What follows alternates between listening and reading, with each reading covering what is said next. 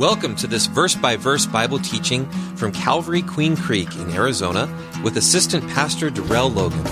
We hope you're blessed by listening. Romans 10:17 says, "Faith comes by hearing, and hearing by the Word of God." For more information, please visit calvaryqueencreek.org. But let's go before the Lord in prayer before we get into the Word of God. Father, we like to give you thanks for your word. We thank you for your spirit. Yes. We thank you, Lord. It's for your presence in this place. Thank you for your presence in our lives. Yes. Lord, your word says that if any of us do not have the Spirit of Christ, then we're not his. And so every believer has the Spirit of Christ or your Spirit, the Holy Spirit. You know, there's different names that we can use for your Holy Spirit, but the truth is, and we're thankful for that, is that your Holy Spirit indwells us as believers, and he's molding us and shaping us into your image, Father, and we thank you for that. We thank you, Lord, for the overflow or the baptism with the Spirit who allows us and helps us to be effective witnesses for you, so we thank you for that as well, Lord. And we do thank you, for this opportunity to hear your word, and I personally thank you, Lord, and I pray for the gift of teaching and for your strength, mentally, physically, emotionally, most of all spiritually. And I pray that all of us will have receptive and open hearts to your word and to the work that you desire to do in us and through us. And thank you for our brothers and sisters, and even if they're not believers at this time, but they're joining us online, we thank you so much, Lord. In Jesus' name, amen. So once again, we are in 1 Samuel. That's the book we're going through. We're almost at the end, of course, as you can see. And we are in chapter 27. And the title of the message is Living Away from Home. Living Away from Home. Now, you don't have to raise your hand for this or, send me an email or anything. But I just want to throw the question out there. And the question that I want to throw out there is, how many of you have done some crazy things and wish you can have some do-overs in your life? How many of you wish you can have those do-overs? Because of those crazy things, there's plenty of them in my life. I'm 43 years old, and there's plenty of crazy things I've done, even before the age of 20. And I'm so thankful that the Lord forgave me of those things. I'm so thankful for God's grace to help me to get over those struggles, whatever they may have been. Thank God for his mercy for not allowing me to get the due judgment or punishment that I truly deserve. But yet and still, I've had those struggles from time to time of wanting those do-overs. And of course, just by the fact that some of you chuckled, you didn't even wait till I got the whole question out. As soon as I said crazy things, you laughed, and some of you. But I know some of you want those do-overs. And in this chapter, now that we're about to really dive in, what we're going to see here is a time in David's life that if he were here with us today, if he were a part of this congregation today, he would probably tell us that he would like a do-over. Because we're going to see David leave Israel. We're going to see him escape to the land of the Philistines. And then, of course, we're going to see a moment he most likely wasn't proud of. But we're also going to see some things that we should and should not do. And so, of course, we're going to look at this incident here, this situation that David found himself in by going to the land of the Philistines. And we're going to find those spiritual nuggets. We're going to be open to, or at least that should be our desire, be open to whatever spiritual nuggets God wants us to take hold of. And so we want to look at verse 1, where it says, "And David said in his heart," or in other words, it could be said he thought to himself, "Now I shall perish someday by the hand of Saul." There is nothing better for me than that I should speedily escape to the land of the Philistines. And Saul will despair of me to seek me anymore in any part of Israel, so I shall escape out of his hand. So Saul is going to get tired of looking for me in Israel's territory because, I'm going to be in another land. I'm going to be in the enemy's territory, the Philistine territory. And so based off this first verse in 1 Samuel 27, you can tell that David was just tired. He was sick and tired of running from Saul. And of course, it looks as though he was discouraged. He thought, in fact, that his only option was to go to enemy's territory.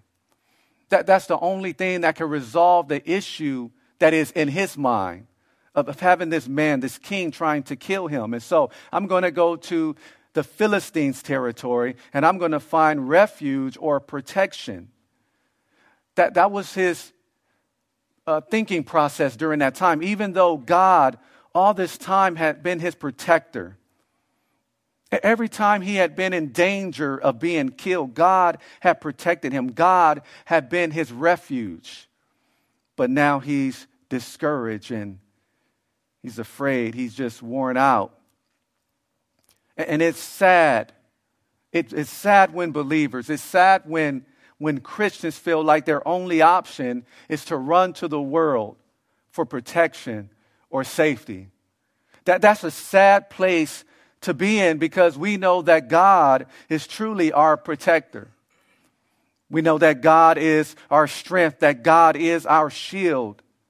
God, in fact, even gives us wisdom so we can make wise decisions that would keep us safe, that would help to prolong our lives, all because of God's protecting wisdom.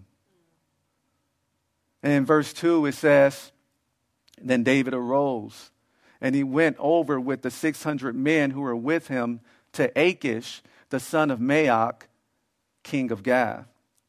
And so David went back to this king. He went back to Achish, this Philistine king. And I said went back because this is the second time he ran away from Saul and tried to find safety in Philistine territory. The second time he had come before the king of the Philistines.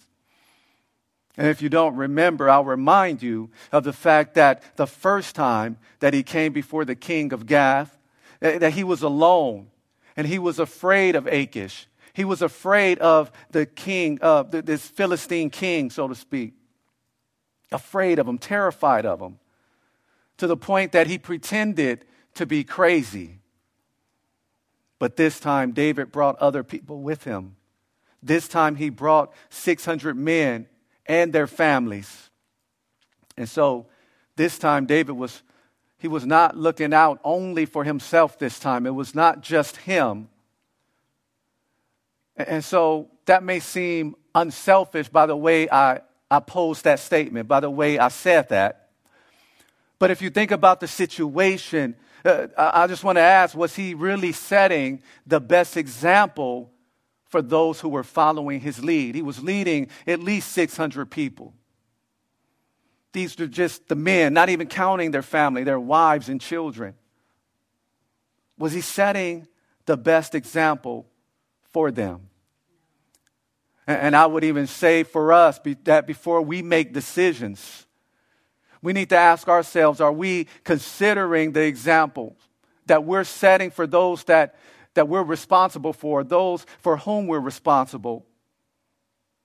Are we setting a good example for those who are following our lead? Before we make those decisions, we have to consider those things. We have to ask ourselves these questions. Are we setting a good example? How is this looking to these people who are looking up to me? For example, have we told the people for whom we're responsible or people that we're leading, have we told them that, hey, God is our shield, that God is our protector, but then we're not acting like it? Have we told them that God is our guide, but we're not acting like it? Have we told them that we can go to God for anything, but then when it's time for us to go to him about anything, about any trial, we don't do it? When we tell people that we shouldn't fear anyone but God, are we living that out? So what kind of example are we setting for those whom we're responsible, or for those who are following our lead? What kind of example are we setting? And so David dwelt with Achish at Gath, it tells us in verse 3. And it says, he and his men, each man with his household, each man with his family were with him, and David with his 2 wives, Ahinoam the Jezreelitess, and Abigail the Carmelitess, Nabal's widow. And it was told Saul that David had fled to Gath. And so he sought him no more. He stopped hunting David, at least for now. Maybe not in his heart, but he physically stopped hunting him. And so despite Saul's promise to not harm David anymore, because Saul did make that promise, we see, of course, that wasn't true. Because the only reason he stopped trying to hunt for David is not because he wanted to keep his word to David, but he stopped hunting him, at least, by his actions here, in this example, in this scripture, in this text. The only reason he stopped hunting for him is because he fled to Gath, because David fled to Philistine territory, the enemy's territory. And so either Saul was afraid to go through Philistine territory to hunt for David, or Saul was okay or satisfied with David being out of the picture. Oh, I can't kill him. I may not have been able to wring his neck with these hands or stab David, he may have thought, but at least he's out of the picture. Maybe that was the thought process. I like to transition this to our spiritual enemy as we think of that point. As we think of the point that maybe Saul was okay with David being out of the picture because David was a threat to the throne. And so the spiritual enemy, the devil, of course, he would love for people who are a threat to his agenda to be removed out of the picture. In other words, the devil would love for Christians, Bible-believing Christians. We have to say that these days. Bible-believing Christians, born-again Christians. He would love for us to be removed out of the way because we are a threat to his agenda. Anybody who's a threat. And there's something I want to share with you about fathers. And what I'm about to share with you doesn't necessarily covers just Christian fathers, but just fathers in general. Because God set up the family a certain way. In regard to marriage, He set it up to where there'll be one genetic male and one genetic female getting married and staying together for a lifetime. And then when they have children, for them to raise the children together and teaching those children the Word of God. But there's, again, something I want to share with you about fathers, because the fathers are supposed to be the head of the home. See, there's this quote that I found, and I remembered this from the past, but I wanted to see if it was up to date. I wanted to make sure I had my information correct. And so I went to www.fatherhood.org. I went to that website. Again, www.fatherhood.org. That's the source. And so I'm going to quote something from their website in regard to fathers. Because remember, we're talking about people that Satan, the spiritual enemy, would like to remove because they're a threat to his agenda. Remember, we're thinking along those lines. Well, here's the quote. It says, according to the U.S. Census Bureau, 18.4 million children, 1 in 4, live without a biological, step, or adoptive father in the home. Consequently, there is a father factor in nearly all social ills facing America today. This is just talking about America. It says that research shows when a child is raised in a father-absent home, he or she is affected in the following ways. Well, first of all, according to the stat, it says they have a 4 times greater risk of poverty. They are 7 times more likely to become pregnant as a teen. They are more likely to have behavioral problems. They are more likely to face abuse and neglect. And then regarding the mom-child health, there is a 2 times greater risk of infant mortality. But then getting back to the children in these fatherless homes, it says they are more likely to abuse drugs and alcohol. They are more likely to go to prison. They are 2 times more likely to suffer obesity. They are more likely to commit crime. They are 2 times more likely to drop out of high school. So it was just based on that. And of course, this is not covering all Christians' homes, of course, but you can see God's wisdom in setting up the family the way he did. With of course, 2-parent homes and the father being the head. And of course, there's many single parents who are doing a wonderful job by the grace of God. So that's not a knock on you. These are just stats here. And so praise God for you who've been raising children on your own and have been doing a great job, all because of God's strength and empowering. But the point I want to make is that the enemy will love for the father to not be in the home because they are a threat to him. Just like King Saul, he was so happy to have David out of Israel. He was okay with that. But then I want to be more inclusive and include the women here because I'm going to talk more about Christians now. And so we talked about the fathers who can, of course, fathers can only be male, vice versa. And so now we're going to talk about all Christians being a threat. And so, of course, that would include women believers. You see, the enemy, the same spiritual enemy, would love for Christians to be out of the picture. And before I get to my next point and elaborate on that, I do want to share the following scripture in 2 Thessalonians 2, verses 7 and 8. It says, "For the mystery of lawlessness is already at work. Only he who now restrains will do so until he is taken out of the way. And then the lawless one will be revealed, whom the Lord will consume with the breath of his mouth and destroy with the brightness of his coming." So there's a little prophecy there, but then it also goes along with this point of how the enemy would love for people who are a threat to him to be moved out of the way. And in this case, we're talking about Christians. Well, Pastor Darrell, what does it say Christians in those verses in 2 Thessalonians chapter 2, verses 7 and 8? Where it says, "He who now restrains will do so until he is taken out of the way." It is referring to the restraining ministry of the Holy Spirit in the church. We talked about how only believers, people who repent and put their faith in Christ, only believers have the Holy Spirit indwelling them.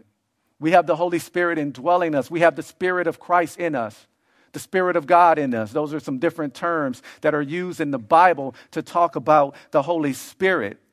And so born again, Holy Spirit indwelt believers, we are the ones, because of the restraining ministry of the Holy Spirit in us and through us, we get in the way of full-fledged evil coming forth.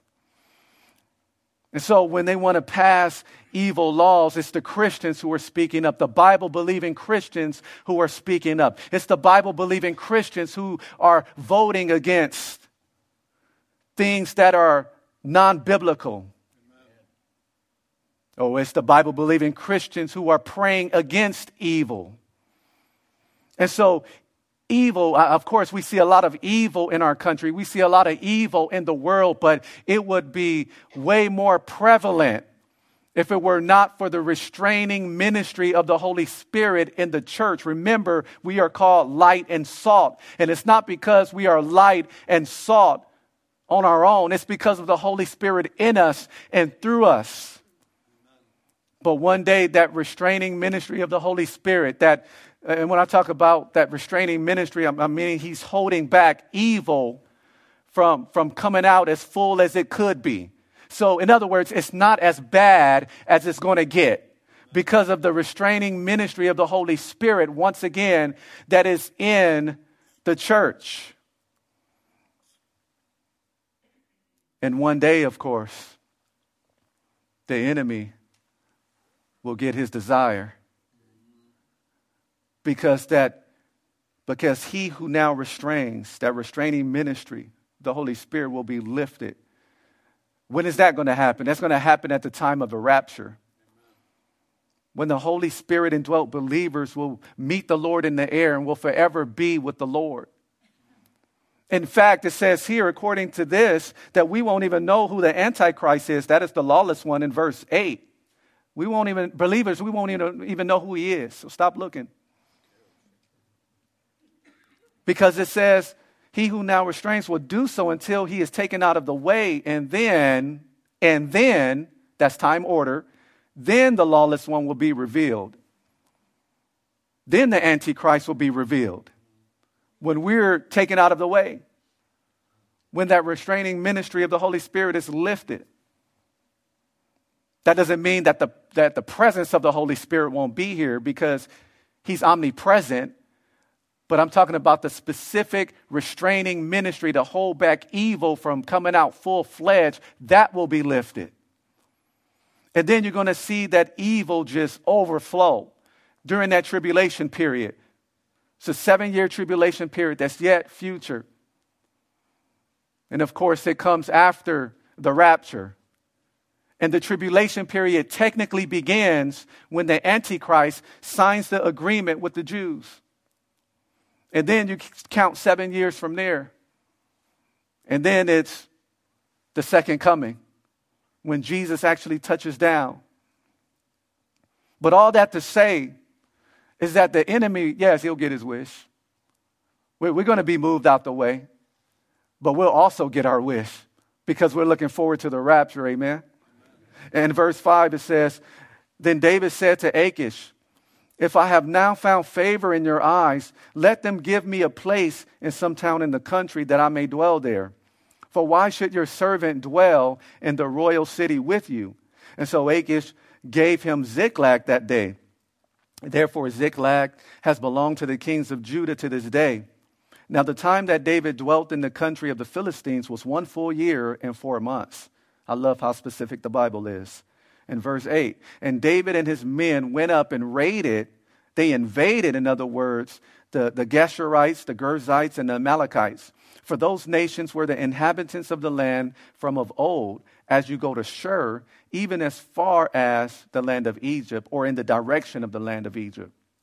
And whenever David attacked the land, he left neither man nor woman alive, but took away the sheep, the oxen, the donkeys, the camels, and the clothing, which is the apparel. And he returned and he came to Achish, that king of Gath. And then Achish would say, where have you made a raid today? And David would say, against the southern area of Judah, or against the southern area of the Jerahmeelites. And these, of course, were the descendants of Jerahmeel, Judah's great-grandson. Or he would say, I raided, or I went against, invaded the southern area of the Kenites.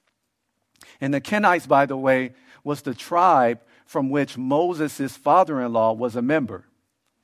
And so David, in verse 11, would save neither man nor woman alive to bring news to Gath, saying, he will leave none of them alive so that they won't come back, saying, lest they should inform on us, saying, thus David did. And thus was David's behavior all the time that he dwelt in the territory or country of the Philistines. And so in these scriptures, in verses 5 through 11, Achish gave David the city of Ziklag to stay in. That's the city he gave him to dwell in.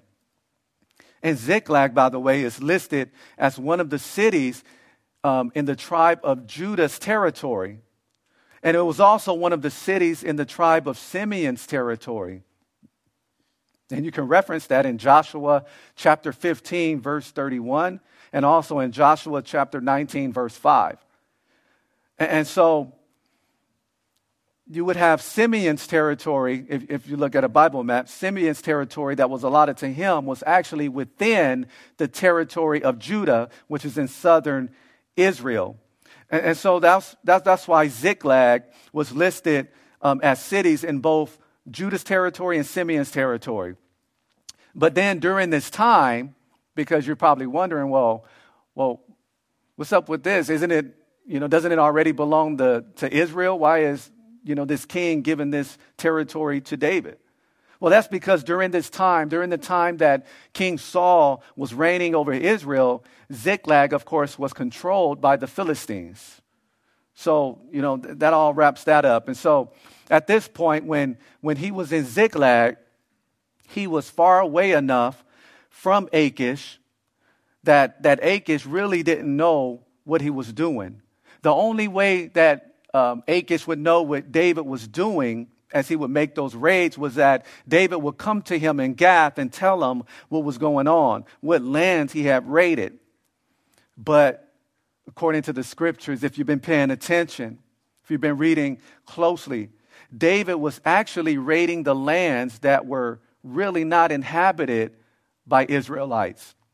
He was really raiding the Geshurites, the Girzites, and the Amalekites, but he made it seem as though he were raiding some of the land of the people that he's related to. And so these lands, these people he raided were basically heathens. These were not God's chosen people. These were people that were supposed to have been defeated as the Israelites were conquering the land, as God told them to conquer it. God gave it to them, being the land being the land of Canaan, which we call the Promised Land, which we call Israel today. But yeah, once again, David here, he was being deceitful. He wasn't being upfront because, yes, he made it seem that I'm raiding my own people, the people that I'm related to. And then he would even go the extra mile of covering up what he was doing by killing all of the witnesses, all of the men and women, so they wouldn't tell Achish where he really was and what he was really doing, that he's really not defeating and killing off people related to him, people in the land of Israel, that he's really killing us off. And so he will wipe out all the witnesses. He was being deceptive. He was pretending. And if you have to deceive someone, if you have to pretend, now I'm talking to all of us now, if we have to have this pretense about us to be a certain way in order to please another person, in order to please Achish, then maybe you shouldn't be in that relationship. If you don't feel comfortable in being the person God called you to be, and I'm talking to us as believers, then once again, maybe you shouldn't be in that relationship.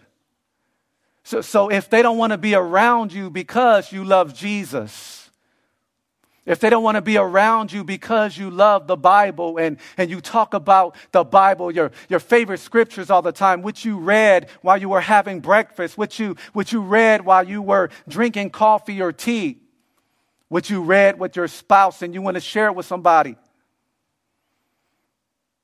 If they don't want to be around you because you do those things, because you speak the truth, they don't want to be around you because you tell people the truth about sin. In other words, you agree with God about sin. They don't want to be around you. Don't pretend to be who you're not as a Bible-believing Christian so you can fit in. Because the truth of the matter is, it's their loss, and it's not yours. And I don't mean that in a conceited way. But some of us, we just take it too hard when people don't want to hang around us because we're Bible-believing, born-again Christians, and we're not ashamed of that. And so we take it too hard because of that, and they don't want to be around us. So some of us will try to pretend that we're cool, that we like the same stuff that they like. Then you get home and you know, now you feel bad. Now you're convicted by the Holy Spirit. Now you got to repent because you played the hypocrite just so you can keep that friend, just so you can keep that relationship. Avoid the deception, avoid the pretense just to please people. And in verse 12 it says, so Achish believed David, saying, he has made his people Israel utterly abhor him or detest him. Therefore he will be my servant forever. And so it's clear that Achish bought into David's deception. He bought into it to the point that he believed that David had actually burned the bridge with his own people. And so he thought that, oh, he burned the bridge with his people. He's been attacking them. He's been raiding them. He's been in their land doing all this stuff. So he thought that, oh, he's going to be my servant forever, this warrior. Oh, he's going to be on my side. And on top of that, I'm going to get his 600 men. They're going to serve me. David is going to serve me forever. And I would just say to us in this room, to us who are listening or watching online, I would say be careful of using the enemy's resources, because he always has some ulterior motives. Because you may be looking for another way to get your needs met. You may be trying, for example, to find safety like David was trying to find safety from this man who was trying to kill him. You may be trying to add to your bank account and you've been praying for God to help you financially and things just don't seem to be coming together financially. So you may be looking for that type of need to be met, or you may be looking for love. Unfortunately, some people, they look for love in the wrong places. You may be looking for those things. That may be your motive. These may be things that you're looking for, but you're going to the enemy, and some of you doing it, without being aware of that, using the enemy's resources instead of sticking to the Word of God, instead of going to the Lord in prayer and waiting upon the Lord. You know, the Lord will not withhold any good thing from his children. If the Lord knows that it's good for us, he's not going to withhold it from us. But some of us go to other methods, other resources and things like that to try to get our needs met, to try to have some type of desire filled. And so that's what's in our minds. That's what some of us are trying to do. But the enemy has a different motive. Oh, he's looking to use you as one of his servants. Not saying you're going to be demon-possessed or anything, but he wants to destroy your testimony. He wants you, even not being aware of it, to promote the things that are of him. And so watch where you're going for those things that you need, for those things that you desire. Because the enemy, of course, he's looking for something else. He's trying to lock you in. He's trying to bring you down. He has no good intentions for you. Just like this Achish and David. David's looking for safety, but Achish is looking for this warrior, this super warrior to be his servant. And speaking of David, and as we've looked at what's been going on with his life, we've seen that as he tried to, or has been escaping or running away from Saul, we've seen him hide in caves. We've seen him hide in the wilderness. We've seen David hide in mountains just to get away from King Saul, just so he can protect his life. But this time, of course, we see that he found refuge in the enemy's territory. These enemies that the Israelites always fought against, these Philistines. And so essentially, just to tie it in with our title, we see David living away from home. And like David, we believers are living away from home. In fact, in Hebrews chapter 11, you'll see that the topic is faith. And the writer, of course, begins to name people in the Bible who demonstrated this great faith. And he begins to name people that you find in the Old Testament that we read today. And after naming some of these people, the writer writes the following. The writer says that these all died in faith, not having received the promises, but having seen them afar off, we are assured of them, embrace them, and confess that they were strangers and pilgrims on the earth. Well, I want you to focus on that last part, that they were strangers and pilgrims on the earth.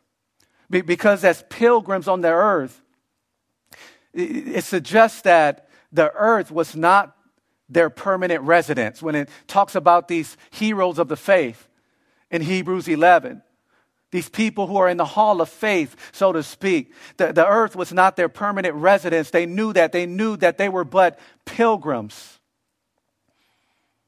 that it was just a temporary thing, that they were just passing through. And this is true for us as well, because our citizenship is in heaven. The scriptures tell us in Philippians 3:20, our citizenship is in heaven.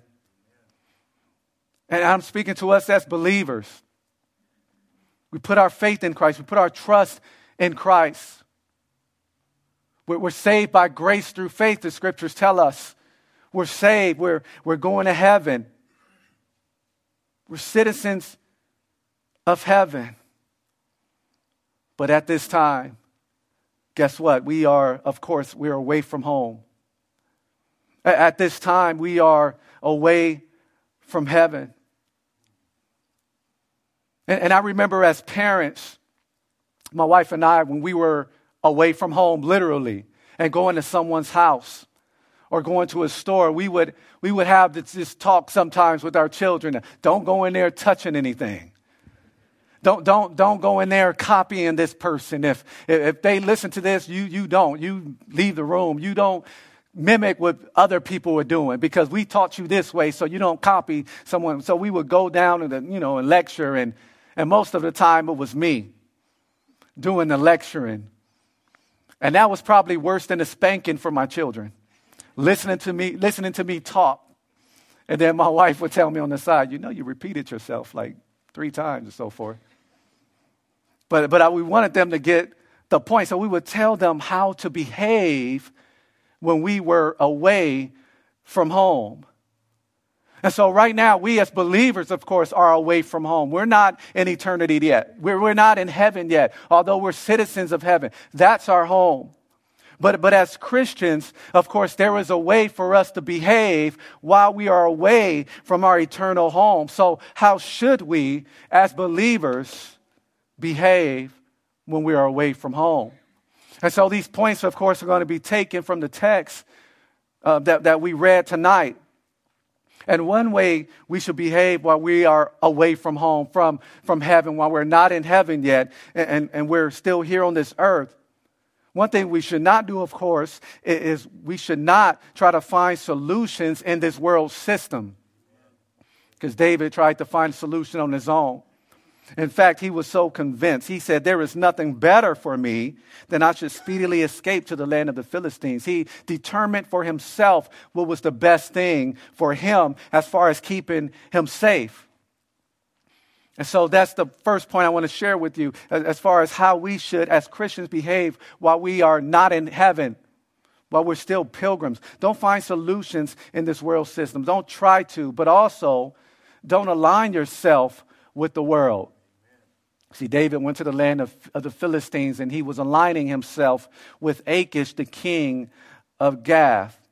And when I talk about don't align yourself with the world, I mean those who are a part of this world system. And that's because this world system is influenced by Satan, and it has no part with God. It is not aligned with God and his ways. But also, point number 3, as far as how we should behave, away from home is don't pretend to be aligned with the world. Don't even pretend to be. That's called, once again, being a hypocrite.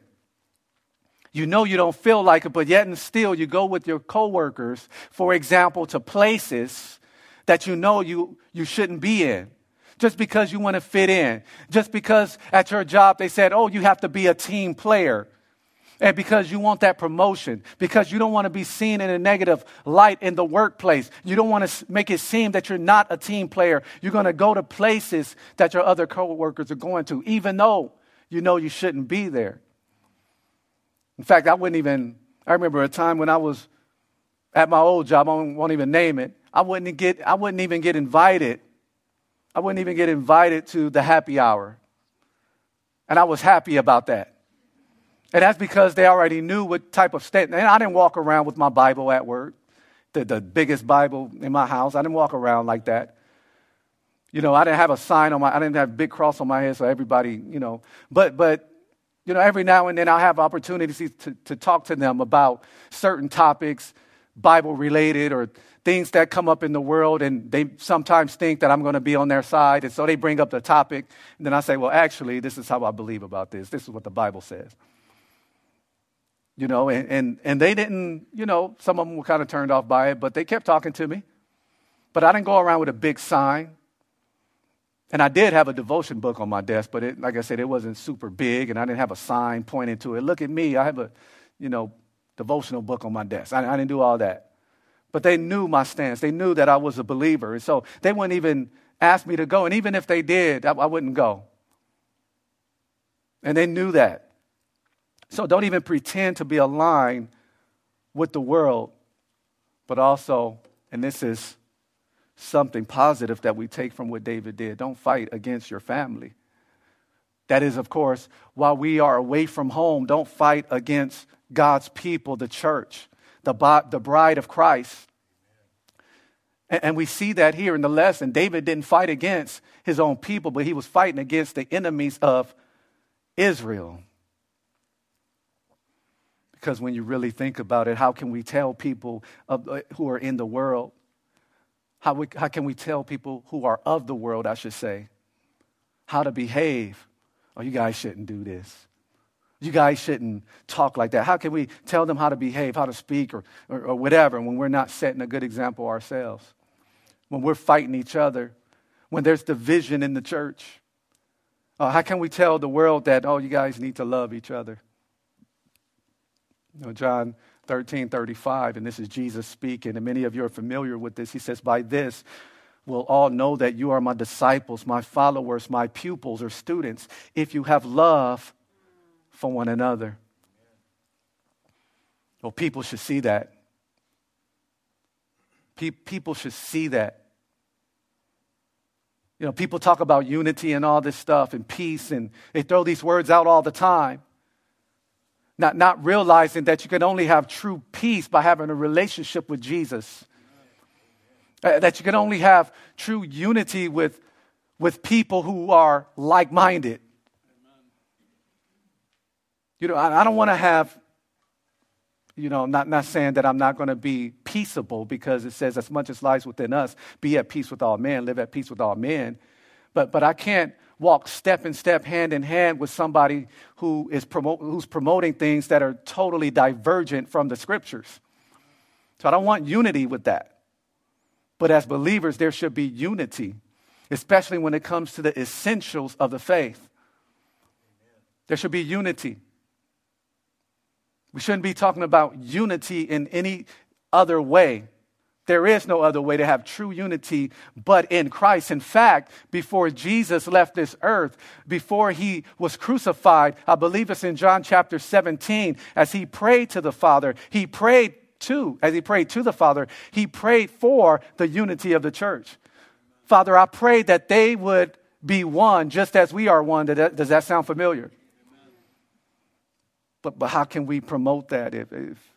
How can we promote love in these things if we're not setting a good example? And so, once again, that's one positive thing we can take from David, because he did not fight against the Israelites, God's chosen people, but There's a fifth point I want to share with you about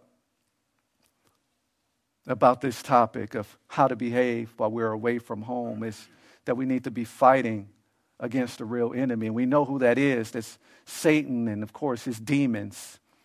Because David, to his credit, he was still fighting against the enemies of Israel. He was still doing that. And so we have to fight against spiritual enemy. We're in spiritual warfare. How do we fight?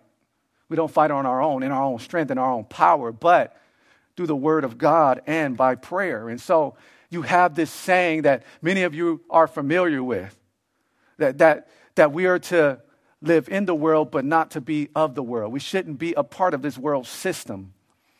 And no, I know some of you, while you are away from home, while you are away from heaven, I know many of us are going to feel awkward because we're not going to fit in. You're not supposed to fit in. You're supposed to stand out. That's why you're supposed to be a light and salt. You're supposed to stand out. Oh, while we are away from home, while we are away from heaven, yes, we're going to have those times of loneliness. We're not going to have everybody in the workplace or at school or in our at college or whatever. We're not going to have people wanting to eat with us, wanting to be seen with us in public. So yes, while you are away from home and you are living life as a pilgrim, you're going to feel lonely at times. Oh, yes, the Christian walk could be lonely, especially when you're at work. Sometimes even in your community. Or while you are away from home, some of you may even feel envious of people who are not Christians, all because it seems like they got it all together. Well, I pray to the Lord. I read my Bible. I go to church on Sundays and Wednesdays. I go to men's and women's Bible study. I do all of these things. I'm serving, but yet and still this person doesn't even proclaim Christ. They don't even know who Jesus is, and yet they are way more blessed than I am. And so some Christians, while they are away from home, living this life as pilgrims, could even feel this envy for people who are not believers. And some of you, while you live in this world as pilgrims away from home, I know this is going to get a lot of people. And many of us have probably been in this place, but some of you have been trying to identify yourself based on worldly standards. You're a pilgrim, but you're acting like your main citizenship is here. And so you're trying to find your identity here. The worship team takes the stage. You're trying to base your identity on how popular you are. How many people invite you to their functions? How many people text you throughout the day? Oh, I bought this cell phone. I'm paying this $300 bill every single month, and only 2 people text me all week. And so you're trying to find your identity and how popular you are, basing it on worldly standards, on your finances. Even some people try to base their identity upon their attractiveness.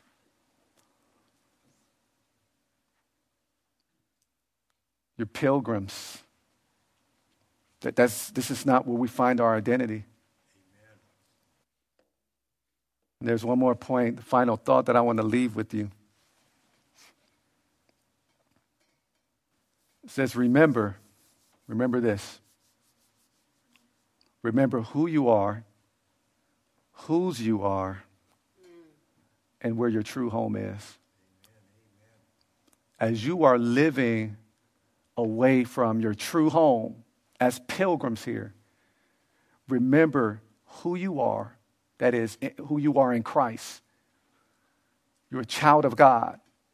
You're forgiven. You are free. You are not condemned.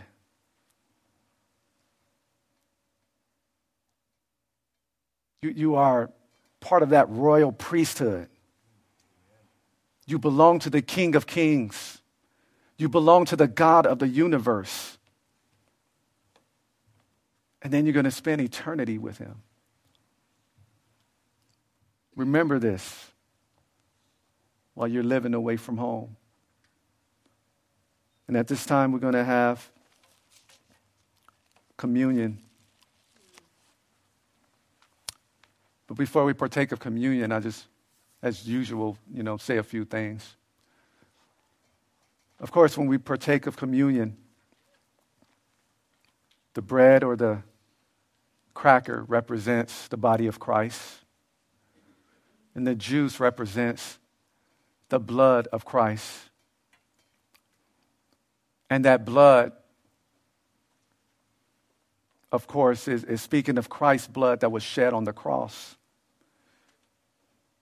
And so it's telling us that his life was poured out from him, because the Bible tells us that the life of the flesh is in the blood, which science, I don't know how long ago, but they finally caught up with that, because they used to try to bleed people out so they can not be sick anymore of whatever ailment it was. But they finally caught up to the Bible, that the life of the flesh is in the blood. But Jesus' life was being poured out, has been poured out.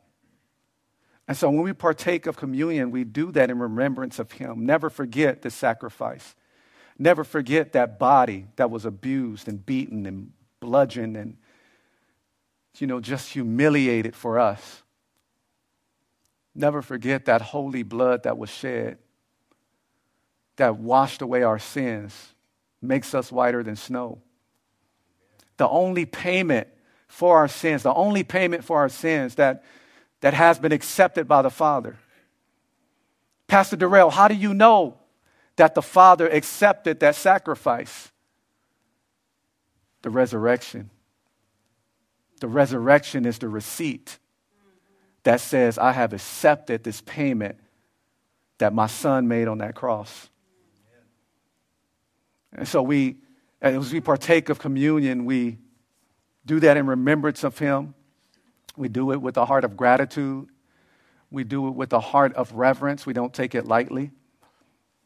And we also use this as a time of examination, asking the Lord to show us if there's any sin that we need to confess to him. And of course, he'll forgive us of that sin and cleanse us from all unrighteousness, as it says in 1 John 1:9.